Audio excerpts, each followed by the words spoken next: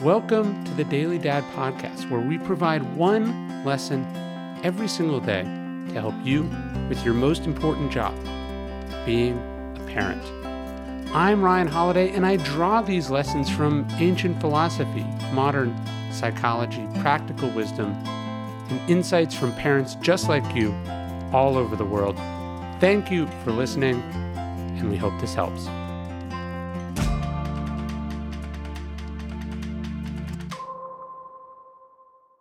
Winston Churchill famously said that everyone ought to have at least 2 or 3 hobbies, and he said they have to be real. We needed to be cultivating new skills and hobbies, not just dipping your feet into something, but really committing to getting good at something and honing the skills inherent thereof.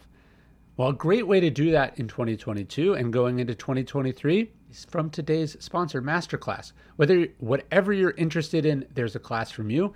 And you can learn from people who have become great at what they do. There are over 150 exclusive classes taught by the instructors you know and love. Explore lessons in any order you like across your phone, tablet, Apple TV, and computer, or on the go in audio mode. There are even lessons 10 to 15 minutes in length to fit into your everyday life. With Masterclass, you can learn from the world's best minds anytime, anywhere, and at your own pace. You can learn U.S. presidential history and leadership from one of my favorite authors, Doris Kearns Goodwin. You can improve your writing skills from Malcolm Gladwell or learn the art of storytelling from Neil Gaiman. With over 150 classes from a range of world-class instructors, that thing you've always wanted to do, that hobby you need to cultivate, is closer than you think. I highly recommend you go check it out. Get unlimited access to every class, and as a listener of this podcast, you get 15% off your annual membership. Go to masterclass.com/dailydad now. That's masterclass.com/dailydad for 15% off Masterclass.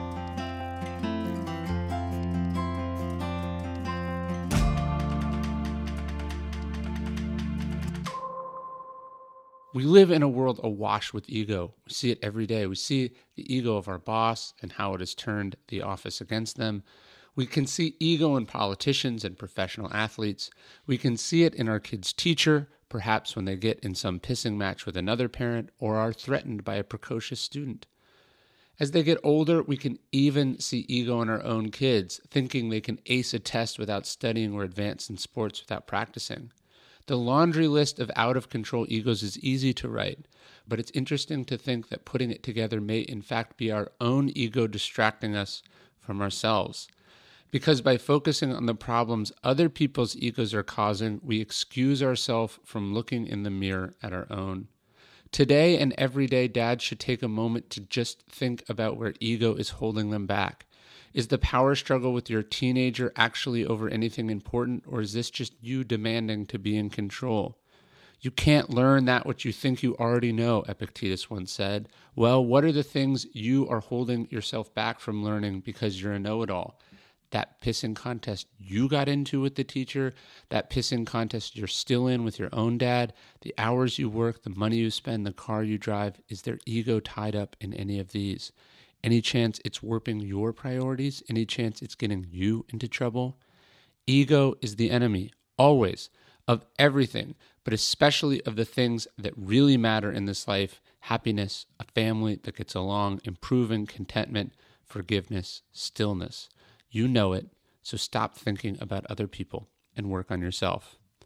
Of course, I'm a little biased when it comes to ego, but I do recommend my book, Ego is the Enemy, which is published everywhere books are sold, including an audiobook.